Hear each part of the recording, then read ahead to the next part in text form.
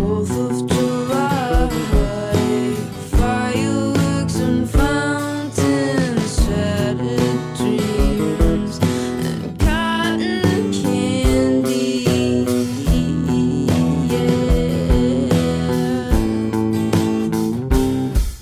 They sip on the elixir from the lip of the Dixie with dying taste buds. Hey, all right. And welcome to Better Yet. I'm Tim Crisp, your host. Better Yet is a conversation that started in 2016, and it's a conversation that continues this week with my guest, Madeline Link of Pax. Pax has a new record out called Crispy Crunchy Nothing. I'm excited to share my interview with Madeline this week. If this is your first time here, this is a podcast that I started in 2016 as a way for me to interview people just like Madeline. Creative people who inspire me. I invite you to subscribe to the show on your podcast player of choice. And I'd like to invite you to visit our website, betteryetpod.com, and check out our YouTube page at Better Yet Pod. How we doing today, Bubbas? I'm drinking that Dagger Mountain coffee, daggermountain.com. Follow them on Instagram at DaggerMTN Coffee, my favorite coffee roaster in the US of A, right here in our hometown of Valparaiso, Indiana. I'd like to take a moment to plug my latest web development project, Riffin.io. Riffin is a guitar tablature sketch pad. Our team of developers all grew up playing or learning how to play guitar by looking up guitar tabs on websites like ultimateguitar.com, 911 tabs, all that sort of thing. But if you've ever tried to input your own tabs into one of those websites, the editor is not so hot. So we built one using React, and we've got an AWS back end for you to store and save your tabs. You can sign up by visiting riffin.io. We've got OAuth secure through our AWS serverless backend. Check that out, riffin.io. How we doing, Bubbas? We had a nice weekend here. Better yet, went down to Bloomington, Illinois to celebrate our niece's 8th birthday. This occasion gave Uncle Tim a chance to watch WrestleMania with our nieces and our nephew. They've become big wrestling fans this past year, so they were very happy to watch the show, watch Roman Reigns triumph over Cody Rhodes. People still mad about that. It's Aries season. Rebirth. There's so much to celebrate, and much to celebrate this week with our guest, Madeline Link of Pax. Pax released their second LP, Crispy Crunchy Nothing, on Fire Talk Records. The follow-up to 2021's Take the Cake. Madeline is a gifted songwriter and guitar player. Her music hits right in that sweet spot of Pavement and Speedy Ortiz. Weird chords, cool vibes. I hear a lot of Chapel Hill in Pax. That Chapel Hill sound. Archers of Loaf, Polvo. Take the Cake got a lot of love in 2021, deservedly so. And Crispy Crunchy Nothing is a step up. The band shifts from that lo-fi collage aesthetic of Take the Cake and traded in for a more hi-fi recording. It's got great riffs and even more personality in the songwriting. Madeline's a great lyricist too. She gives a lot. She's open, but she's also sardonic and funny. This is a really fun interview. Madeline and her band are down in Jalapa, Veracruz, making another record. How about that? These kids, they don't stop. She's coming to from a very big reverby house. There's some background noise in this interview, but we work with it. Shout out to Ismail, the groundskeeper. Thank you for listening to Better Yet this week. Remember to rate and subscribe on your podcast player of choice, and come back next week. For now, here's me and Madeline Link. Madeline Link of PAX is on the show this week. Hi, Madeline. Welcome to Better Yet. How are you? I'm great. Thank you for having me here. Now, you are in a very, very nice reverby little space coming to us from, I was expecting you to be north of me, but you're not. You're far south. Where are you at Yes. right now? We're down in Jalapa, Veracruz. Wow. Now, do you have family down there? No, so I'm here with my band, and me and my bandmates are in this crazy huge reverby house called Casa Pulpo, and we're recording our next album. Oh my God. Perfect. And then you can wait until 2026 for it to come out, right? Hopefully not. That's like one of my pet peeves about like having to wait for vinyl these days. Mm-hmm. I love it though. So are you recording stuff in that house? That has to just be built. Oh my God, this record's gonna be so fun. You having a good time? Yeah, we're having a great time. I'm happy because I wrote all the songs, most of the songs before coming here, and then there's one song that I wrote while we've been here about one of the cats.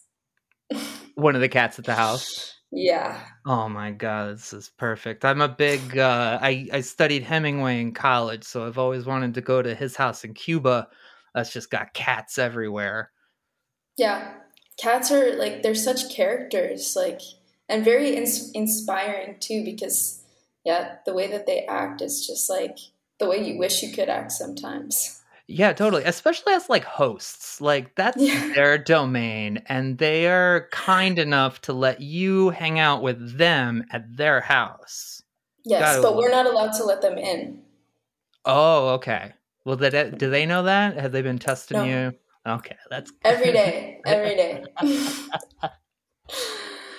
So how did you end up in Veracruz as a place for making a record? Was this a house that you knew about, or did someone just say let's go to Mexico and make the record? Well, I really love DIY record recording. I think that's like the joy of making music, especially when you have like bandmates who are really pro at that sort of thing and also have like really big creative drives as well when it comes to music production. So I was like, our last album, the LP2, we recorded it in like rural Quebec in the fall, which was in 1 week. And it was very like picturesque and wonderful in many ways. But I was like, A, we got to go somewhere hot. B, we got to have more time. C, I don't know what the C was, but it's this place. So, yeah. And I found out about it from my a friend of mine who I met in Mexico City, who he knows like we both know the lady who like runs this place, but I phoned him up and I was like, hey, do you know of anywhere in Mexico City that's like that we can record an album? And he was like, not in Mexico City, but in Jalapa. Yeah. Oh man, that's so cool. Also, my partner suggested Mexico City recently, and then I've watched 2 sets of friends go to Mexico City in a very short period of time. And you know what, Madeline, by the end of this show, we're going to be friends too. So that means 3 friends down in Mexico. Like, I gotta go. I gotta get out of this. I'm in Valparaiso, Indiana. We're close to Lake Michigan, and you're Toronto, right? So you know what it's like. You know what it's like being close to the lake and cold all the time. It's not good. It's not good. Did you grow up? Where'd you grow up? I grew up in Ottawa, Ontario. Okay. Now, Ottawa, see, my Canadian knowledge is hockey based, so I know that Ottawa is there, and I know it's the capital of Canada. And do you know the name of the hockey team? The Senators, of course. Go Sens, go! But I really don't know anything about like Ottawa. Are your folks still there? Yeah, they are. Yeah. So was there music in the house when you were growing up? Oh yeah, for sure. It's like, I mean, I don't know what your parents were like, but I imagine if they name you after the Replacements album, We it's like discussed this in pre-pro, yeah. if it's the vibe where like they're pretty snobby. Uh-huh. I don't know. And my dad like is a record collector and a book collector, and Mm-hmm. you could ask him about like anything maybe 2000 and earlier, and he would probably be able to like just go. He would be able to monologue about it. Yeah. He's got the gift. Yeah, It's a blessing and a curse. it is. So you were what? You were growing up with rock and roll stories. Were they big into like going to shows and stuff like that too? You get some of that firsthand experience from them. Yeah, the night that I was born, my mom was in labor and my dad was playing a show. He was in a band in the 90s in Calgary. Yeah. So, Oh my God. So what? They were playing at the Saddle Dome, probably. no, I think it was called the Night Gallery Oh, okay. or something. I kind of forget, but yeah, something like that. So he was a musician too. Did you like? I'm sure you're 5 years old and you're like, I want that guitar. I want to play it right now. Yeah, it just like he always looked like he was having a great time when he was playing the guitar. Mhm. And like silly, like he would write serious songs, he would write silly songs, he would play like songs that I would hear for the first time from him, and then hear the recorded version by like the Beatles or Oh my Rolling God. Stones or Yeah. whatever, like after his version. And yeah, That's amazing. Give me fucking good childhood memories. Like I remember like knowing the words to Lucinda Williams songs before I have formed memories. That's how it was for me. What about you? Were you just like always music? yeah, pretty much. Like I just know, like, because I was born and grew up for the first 3 years of my life in Calgary, Mhm. and in the basement, like there was like a jam space where my dad's band, the Shinolas, they would be jamming, and there's actually I think Rat's Nest Studios was where they recorded, Uh-huh. and there's like a song of theirs that like every time it plays, like the recorded version, like they're like, oh, and there's your crying at the end. Like Oh, you can just man. hear me wailing. Oh, that's so funny. Yeah. But yeah, I Um, love the Shinolas, and because I talk about them so much in interviews here and there, like I was like, we need to get this on YouTube. So they're like full discographies on YouTube. Oh my God, incredible. We can check it out. What kind of stuff is it? It's I'm sure rock based. It's like garage rock. Really? Oh, cool. Yeah. Yeah. That's awesome. Super inspired by like the Sonics and like Mhm. Fucking love I those don't know. records so much. Yeah. Those records just Yeah. like sound, it's just there's that gain on the vocals. It's distorted. It really just fucking hits you in your guts. Yes, and then the lyrics too, like they're often like pretty like witty. Yeah. Yeah, super weird, super Yeah. super goofy and like Yeah. oh my God. So, I guess when did you start playing or let's go like when did you start getting into music that was like your own? Well, my dad taught me how to play the guitar when I was like about 12, and he taught me how to play If I Fell. That was like What's that? If I Fell. the Beatles. Oh my God, yeah, of course. Yeah. And then so like I learned, like I went through the whole Beatles discography learning those songs, and then like when I was 15, 16, I started like playing the drums and recording guitar and using this Casio SK1, because my dad also Oh, cool. would Yeah. go to the thrift stores and get like these incredible keyboards, like vintage, like old synths for like Mhm. $2. Yep. So that was super fun. That was in high school, and I would release like batches of songs onto Bandcamp under the name Pax, but Pax. Mm-hmm. Yeah.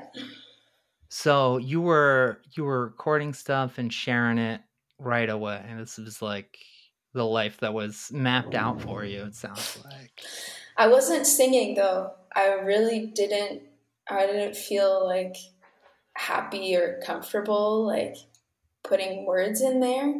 Mm-hmm. So, but So yeah, I loved like just hearing like Waves, like the band Waves, or Mm-hmm. like the Strokes, the Shins, like that kind of vibe, and then like trying to recreate my favorite elements of what I heard and put it out there, and like not even share it really, just kind of like have it out there. So is this the stuff that's like compiled on Ouch B-sides? Is that this? Oh, this is even before that, because you have some instrumental stuff on that too. I love this. So you're just, and I would have to say, if you've got a teacher such as the one that you had, and you're playing Beatles songs too, you're learning cool chords and stuff too, right? Yes. Hell yeah, exactly. you're hitting D9s and suspending stuff and stuff. Stuff. Yeah. Exactly. Did you get into, did he teach you like theory and stuff like that? Do you understand that stuff? Or you kind of just like, no, this is where you hit the seventh. Yeah, like this would probably sound good. And I'll just like move the fingers around until I get to the combination that I would like. I like your guitar playing a lot. I like that you do a lot of nylon string stuff. I also love the way you record some of this stuff too, because it's like, it's a little blown out in places. Yes. Yeah. It's unfortunate. It's quite sad because I have like just by coincidence the microphones that I used to record like Ouch and B-side nylon string. Yeah. I would like clip this little, they look like kind of like lavalier mics. Yeah. They're called? very tiny. And you clip one onto the bottom of the hole and then one onto your lapel. And then you just like play the stuff. But like they've been buzzing lately, and I'm like, I don't even know what to type into Google to get more of these. New lapel mics. But they're like binaural lapel mics. Oh my God, yeah. That is so cool. I definitely have like songs of yours written down where I'm like, how'd you get that sound? How'd you get that? Don't go for the goat's milk. Like, what is that? Is that the lapel? Yeah, that's so cool. That whole album I recorded just with these. Yeah, I love the way that record sounds. I love the way all of your stuff sounds, but I'm watching that video for Whoa, and I'm like, these recordings are where it's at. Thank you. So, growing up in Ottawa, is there a lot going on in Ottawa, or because I know you end up in Toronto eventually? Is that kind of the track for, like, if you grow up in Ottawa, you're going to go to Toronto if you want to be involved in a music scene? Or were you going to shows in Ottawa?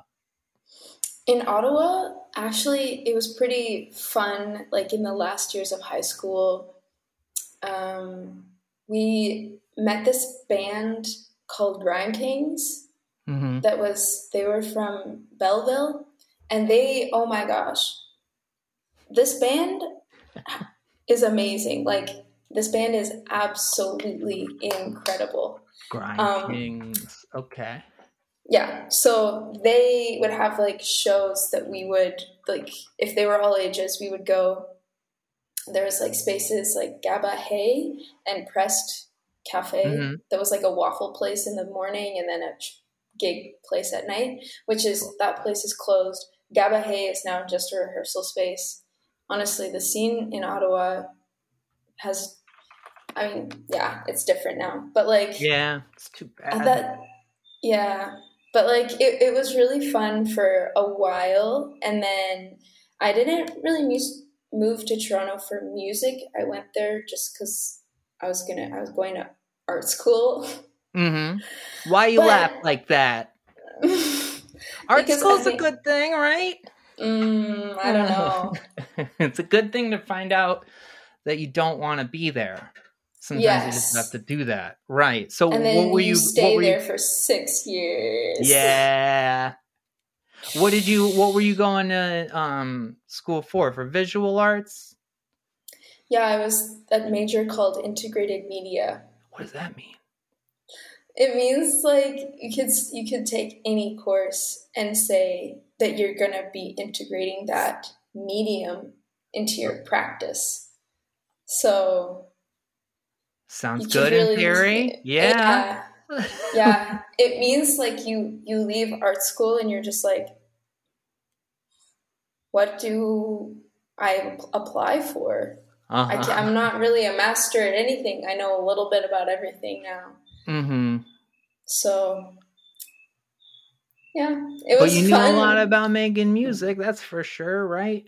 But I didn't do any music in school at all whatsoever. None. What were you doing mostly in school with your artistic bent? I would say the thing that I like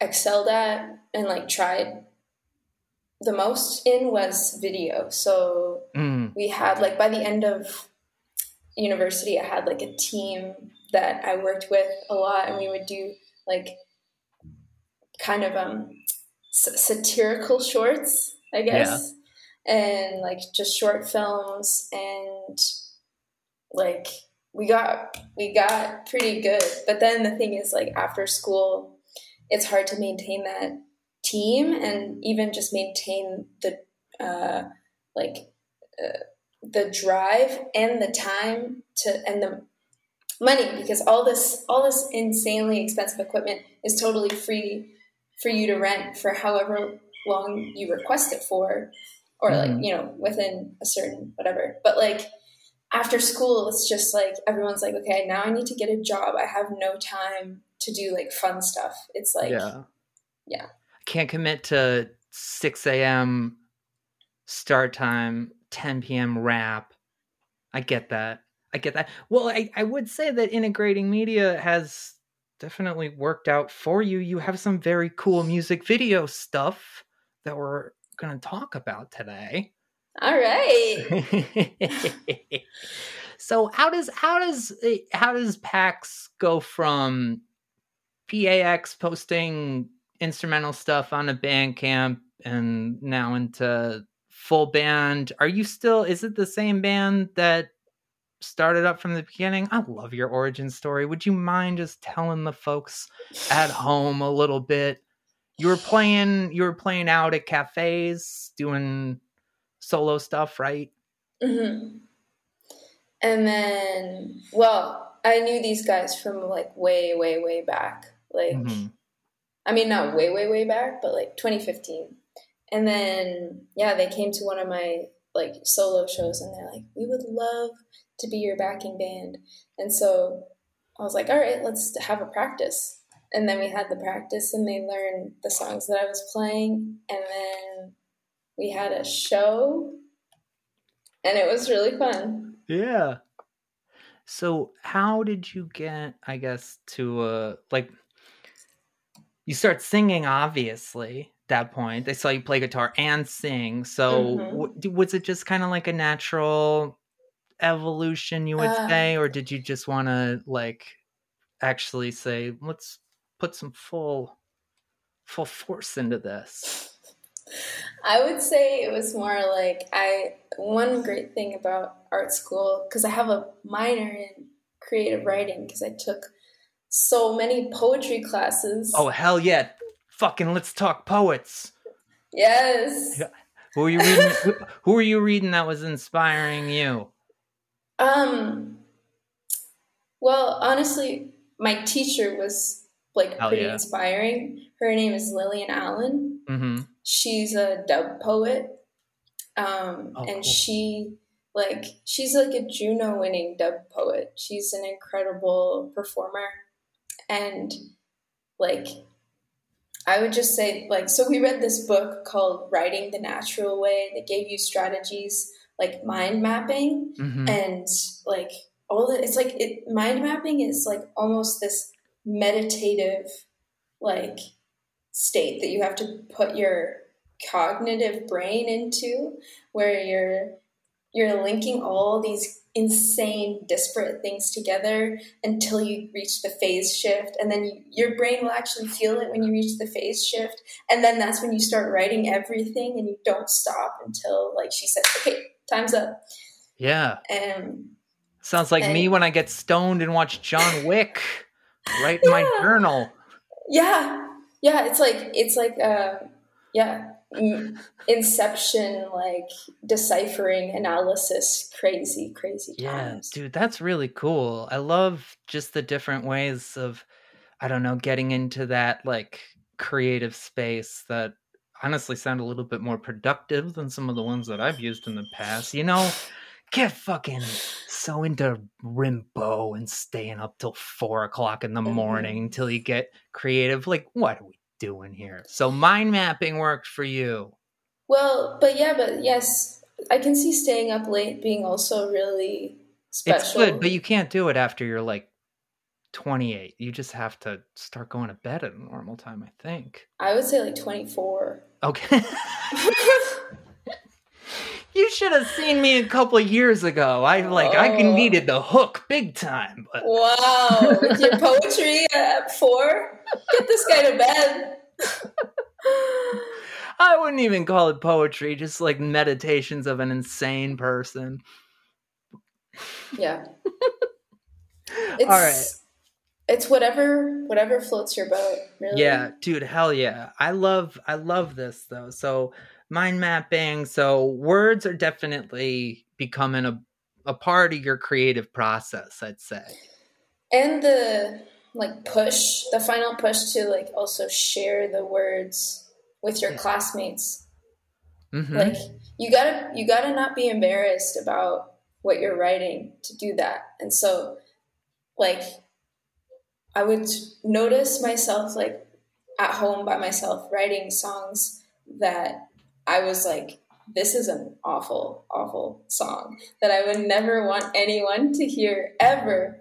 And then like I would kind of just play it a couple times like over a week, and then I'd be able to write a song that maybe had like some of the elements of that other song, Mm-hmm. but with like words that I was like, oh, now I feel like enough confidence that I actually like I've written new words. It's not ridiculous. Like I like this, and I think other people won't cringe when they listen to this. Yeah. I feel like you got a real sweet spot too with like putting your personality into your words and the way that you enunciate too. I'm thinking of 4th of July, just you going, yeah, like fucking right. I know that feeling. Yeah, sometimes you're just writing something and that's how it has to be said. Absolutely. So you start playing with a band, everything's good, and you mentioned at the top that these were all people who are interested in recording. You're interested in recording. So when it comes to Take the Cake, is that a record that you all made yourselves?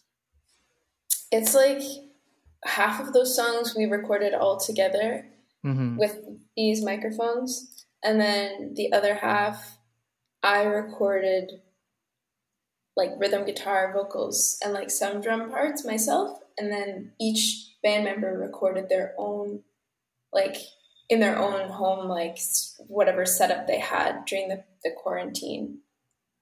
Oh, so this was all put together in quarantine.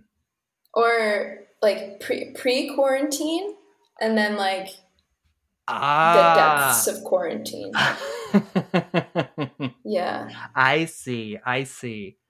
And you were coming back from Toronto and I could see that you were really getting that full like city experience, you know, getting doored on your bicycle and working crappy jobs. Can you tell me your story of getting doored? Because I feel like it's a rite of passage for the city cyclists. Yeah.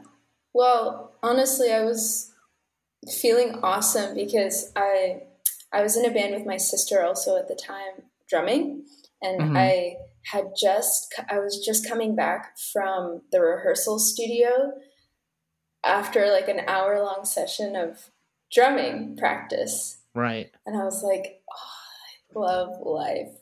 And I was like riding down Dundas Street looking, and it was like the sun was setting. And so there was this beautiful like pink clouds, this like lavender sky.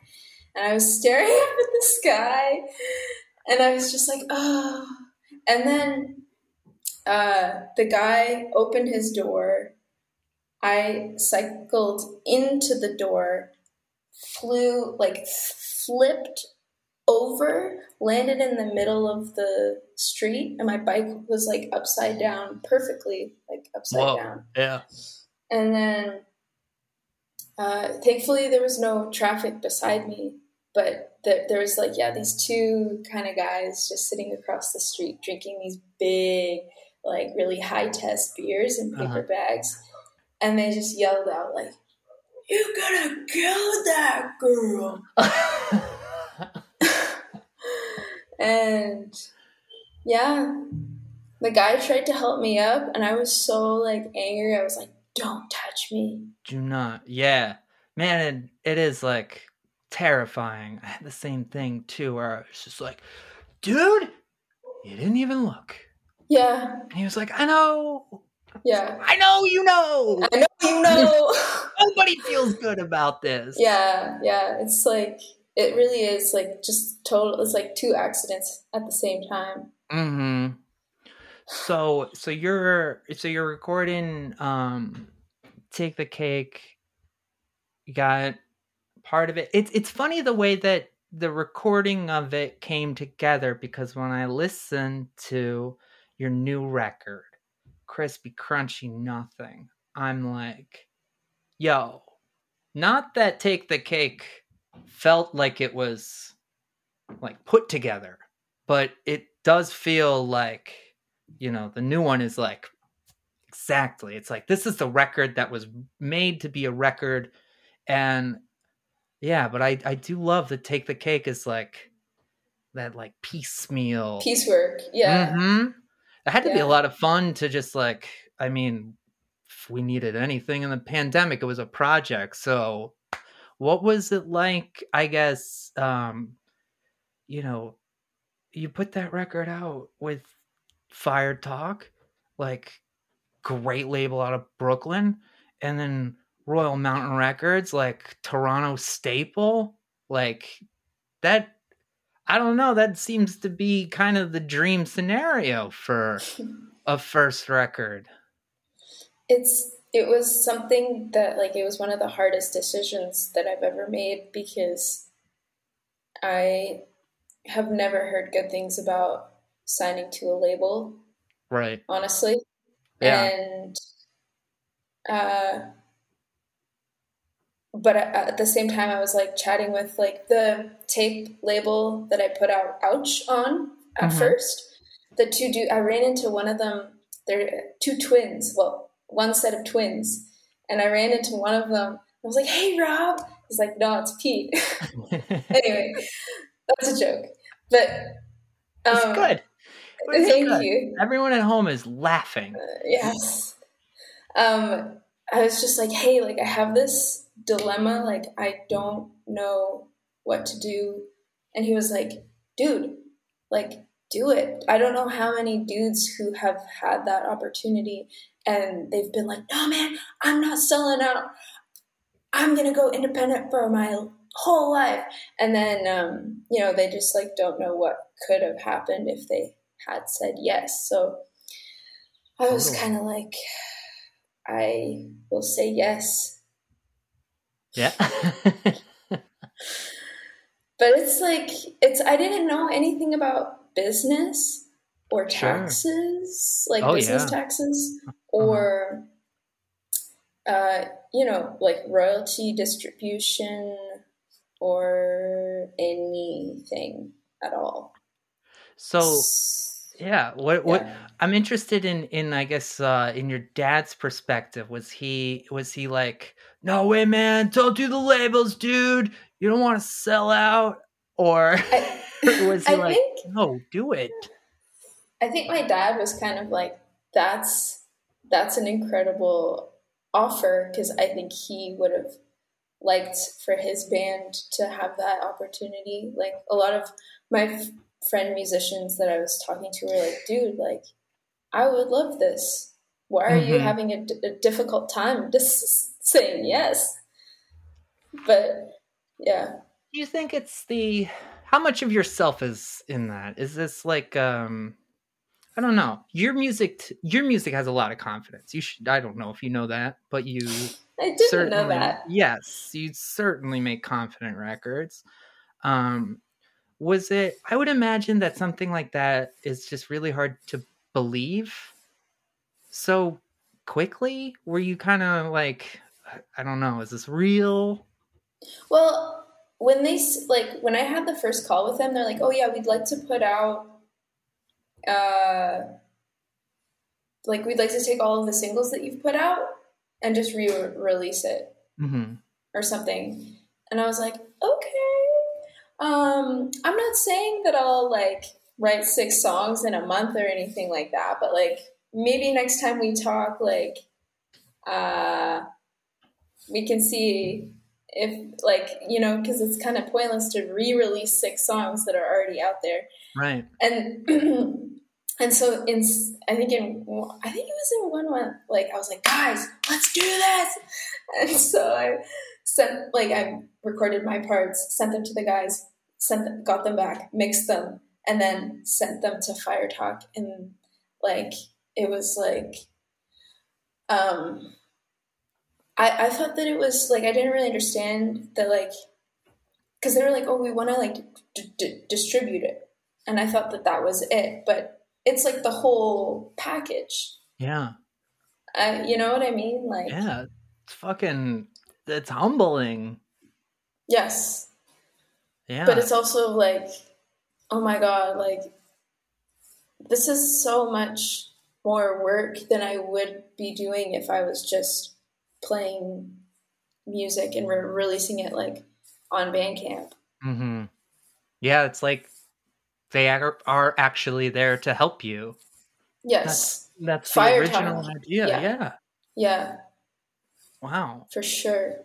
It's pretty cool. But the problem is like, I I feel for like indie labels right now, because like Mhm. there's like a fantasy of the past that is like trying to be upheld by all indie music lovers, and Yeah. like it is a fantasy that isn't like financially like happening. Yeah. Yeah. I feel that in so many ways. Last week we had Miranda Reiner, great music writer, on, and we were talking about the music review and what it once represented and the idea that it could still represent that thing for music is, it's part and parcel with the idea that like we're putting out people's records, and that's the goal. That's what we're all here for. I feel you big time. There's like it's like wanting music to succeed is almost at times to the detriment of music, because it's like it doesn't work the way that it did. You can't No, record a single. It's not Folkways. It's not the Sonics. no, Shit you doesn't can't come out like. 6 weeks after you record it or whatever it was You in the also 60s. hear about like the earliest like jazz and blues singers going into like a recording studio, Hmm. cutting the single onto the the record and then it being delivered to the radio station like later that day, Yeah. and then it gets played like hundreds of thousands of times, and they're instantly like billionaires at, like for that age. Yeah. Well, Barry Gordy maybe was a billionaire. I don't know about the rest. Is Billy Gordy like a producer? Oh, Barry Gordy. It's sorry, he's the Barry. Motown. Yeah, he's the Motown guy. There's also a really good Okay. John Mulaney joke that's kind of about this, where he's like, "Oh, sounds good, Mr. Barry Gordy." Yeah, it's totally like I can't even imagine that. It's crazy. Yeah, yeah. I think you're speaking to something that your work I think speaks actually in ways that you know, I think matter, like this Whoa album film. That to me, this thing that you made with, is it Graham Lung? Am I pronouncing that correctly? Leung. Yeah.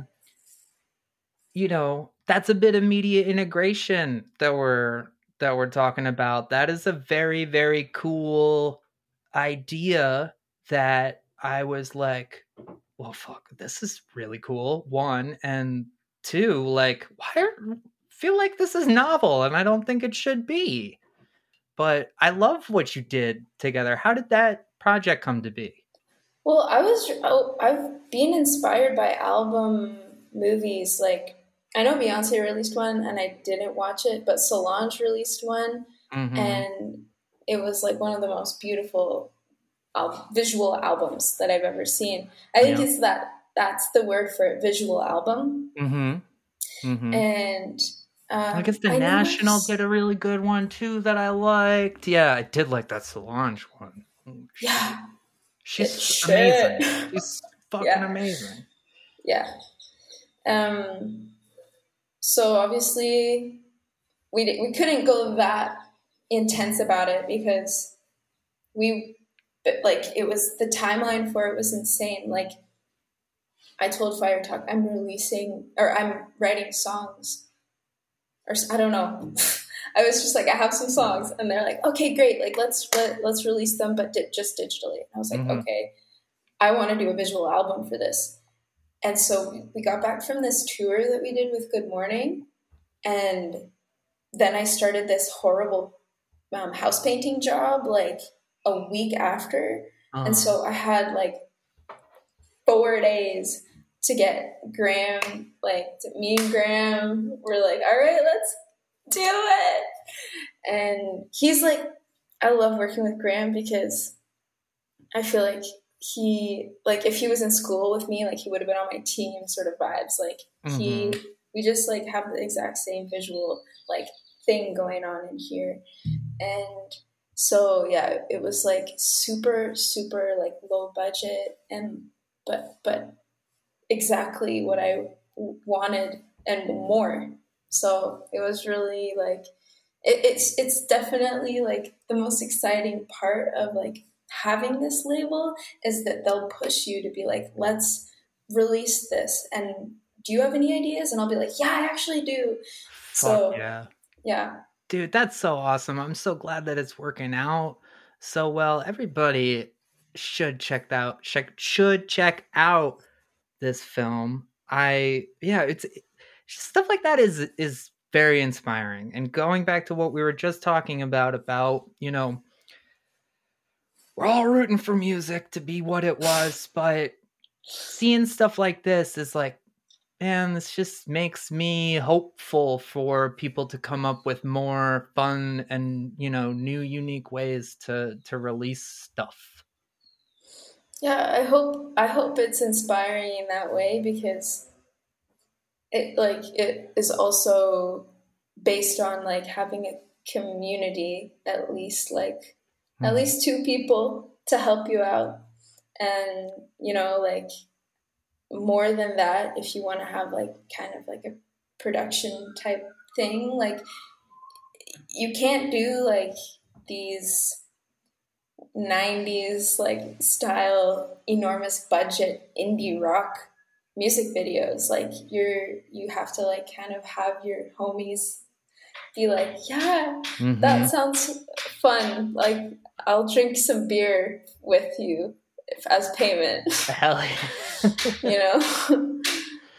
All right, which member of the band do I have to yell at to get him to stop hammering in the back? That's Ismail, the groundskeeper. Oh, okay. Well, we're not gonna disrupt Ismail's vibe. That's for sure. Well, Ismail is actually trying to dismantle the axe that my bassist got. He lodged the head of an axe into a piece of wood. That the wood was so hard that the axe got stuck. And then he tried getting the axe out and broke the handle off the head of the axe. So now Ismail is trying to. So when you say axe, do you mean like a literal axe, or do you mean like the way you refer to your guitar as an Oh! We're leaving it in. We're leaving it in. Yeah, I wish. All right, so this new record, I don't know if you remember this, but my last name is Crisp, so that's the setup for this joke. Wow. So Okay. your new record, Crispy Crunchy Nothing, sounds like an Mhm. insult someone would hurl at me during a kickball game. Mhm. You also record this one with your bandmates yourselves, and you said that, you mentioned that in Quebec. Yes. Fucking this is, to me, it's very hi-fi compared to what you did before. Were you going for something that was like, sonically no, you weren't. It just sounds quite good. We were looking, we wanted to do something more hi-fi just to see what it would be like. Mm-hmm. Because I think actually we had this person who said if you don't try to sound more hi-fi, people are going to think that you don't care. Mm. And I was like, kind of like, screw you, but also it planted a little worm in my head that was like, you do something that sounds hi-fi. Yeah. So we tried it out. Were there records that you had in mind? I feel like you're very, quickly compared to bands like Pavement and bands like Speedy Ortiz, who kind of do have those, moments in their career where they do take that step up. Were there records that you had in your head that were like, okay, yeah, we want this to be the Pax blank? I think I had in mind that Radiohead album, The Bends. Yeah. I believe. Yeah. That's like the most hi-fi, lo-fi album. Yeah. That's a great way to put it. Oh my God, I love The Bends. Yeah, I was listening to it so much, and just like every song, I was driving a lot, and every song that would come, I would just like yell the lyrics and the guitar riffs and everything. Like, yeah. Radiohead is a album. band that I've like never had like consistently long periods of being into Radiohead. I've just realized that I'm into Radiohead I've been into Radiohead for like 2 months out of the year for every year since I was like 16 years old. Yeah. Man, the accumulation of Radiohead in my life is significant. You could put that on a resume for sure. God damn, never mind. I'm Your Radiohead resume. My Radiohead. Yeah. Everyone has one, I know. And yeah, dude, like I mentioned, like it's that sense of completeness that is, when you hear a record like Take the Cake, it's like, oh, fuck yeah, somebody has arrived. But when you hear something like this, it's like, okay, sick. This is not like, this is the opposite of the sophomore slump. Were you in your head making this, or were you feeling like just confident in the process confident in your bandmates? That's a good question. Like, I think a little bit we were all in our heads because we hadn't jammed the songs enough before recording. So we would be working out drum parts like while we were recording the drums, which was like it was kind of like, what do we want these songs to sound like? Yeah. Like, so it was totally like a bit of a, like I knew when I heard the demos, like when I would listen back to the demos, I'd be like, okay, yes, like these are like going to be solid songs. But then, yeah, recording it as a band, it was like, it was a bit tougher just because we didn't give ourselves enough time. Yeah. Yeah.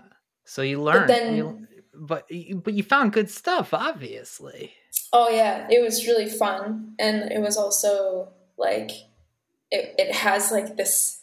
I feel like it has a bit of an energy, like kind of like a dude. It really does. I was thinking about how much I love the sounds that are going on this record. Abalone, Sunscreen, and Epoxy. There's just these great layers where it's like, I don't know if this was, intentional, but you replace lo-fi, I think, with just some really cool studio sounds. Yeah, I mixed it with this guy Nick Kinsey, who has this studio called Chicken Shack down in like Hudson Valley. Mm-hmm.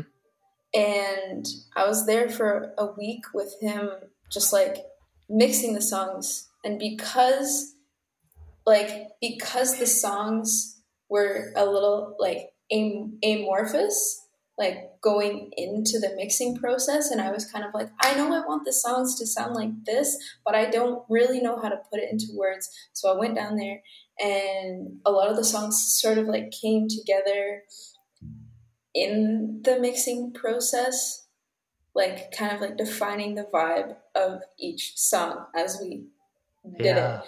And the thing about that was that like it was like as soon as you bounce the final thing, as soon as you like print it or whatever, like that was, you could not go back and like fiddle around because his mixing board was totally analog. Yeah. It's like, there it is. No more tinkering. Yeah. But then if we did want to tinker, it would have to be like, okay, what did we like about that? And how are we going to mix it again? Love that. It was insane. And you made another really cool music video along for this too. That's the 4th of July video. Fucking love it. Who did you work with on that? We worked with this production company called Breathe, but specifically these two guys, Sam and Alex. Yeah. Who are in the same world as Graham as well. Nice. But yeah, those two are very good. That looks like it was done to tape too. That was done to tape. Well, film. Yeah. Well, that's what they call it in the in the film industry. Yeah. Oh, my bad. No. You corrected me. You knew. I was like, oh yeah, tape, analog. I know.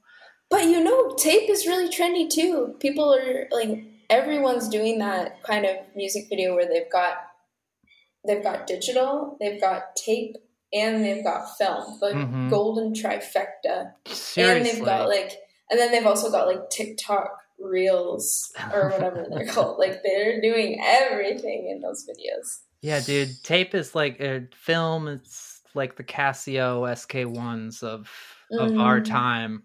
Yeah. Just buying VHSs and splicing them up. Yeah, totally. Very trendy. Yeah, dude, this, I said it earlier, this is a fucking confident record, and I hope that you, receive that well, because you make music that's fucking good. Thank you. It's been a lot of fun, like watching this evolution. I didn't even know about Pax with an X too, so I get all this extra stuff that I can dive into as well. Well, I Is have that available? it's not available. Like, it's still on my Bandcamp, but it's entirely private. And like, I'm just like wondering, when can I publish it again? I don't know when. I There's like don't like 7 albums that are hidden from the public. Listen, I'm a big fan of Speedy Ortiz and the Death of Speedy Ortiz reissue that came out a couple years ago. I don't like to take too much credit, but I will say that I'm pretty much the sole reason that record went back up on Bandcamp was Sadie's interview with us several years ago. I was like, why isn't that on Bandcamp anymore? She was like, I don't know. Maybe it should be. Yeah. And I don't know. I would love to imbue that onto you as well. Put that shit up whenever you feel like it, because I would love to hear it. Well, I can send it to you too. Well, hell yeah. We will definitely do that. Madeline, it's been such a pleasure. Thank you so much for coming on. Yeah, thank you again for having me. It was super fun.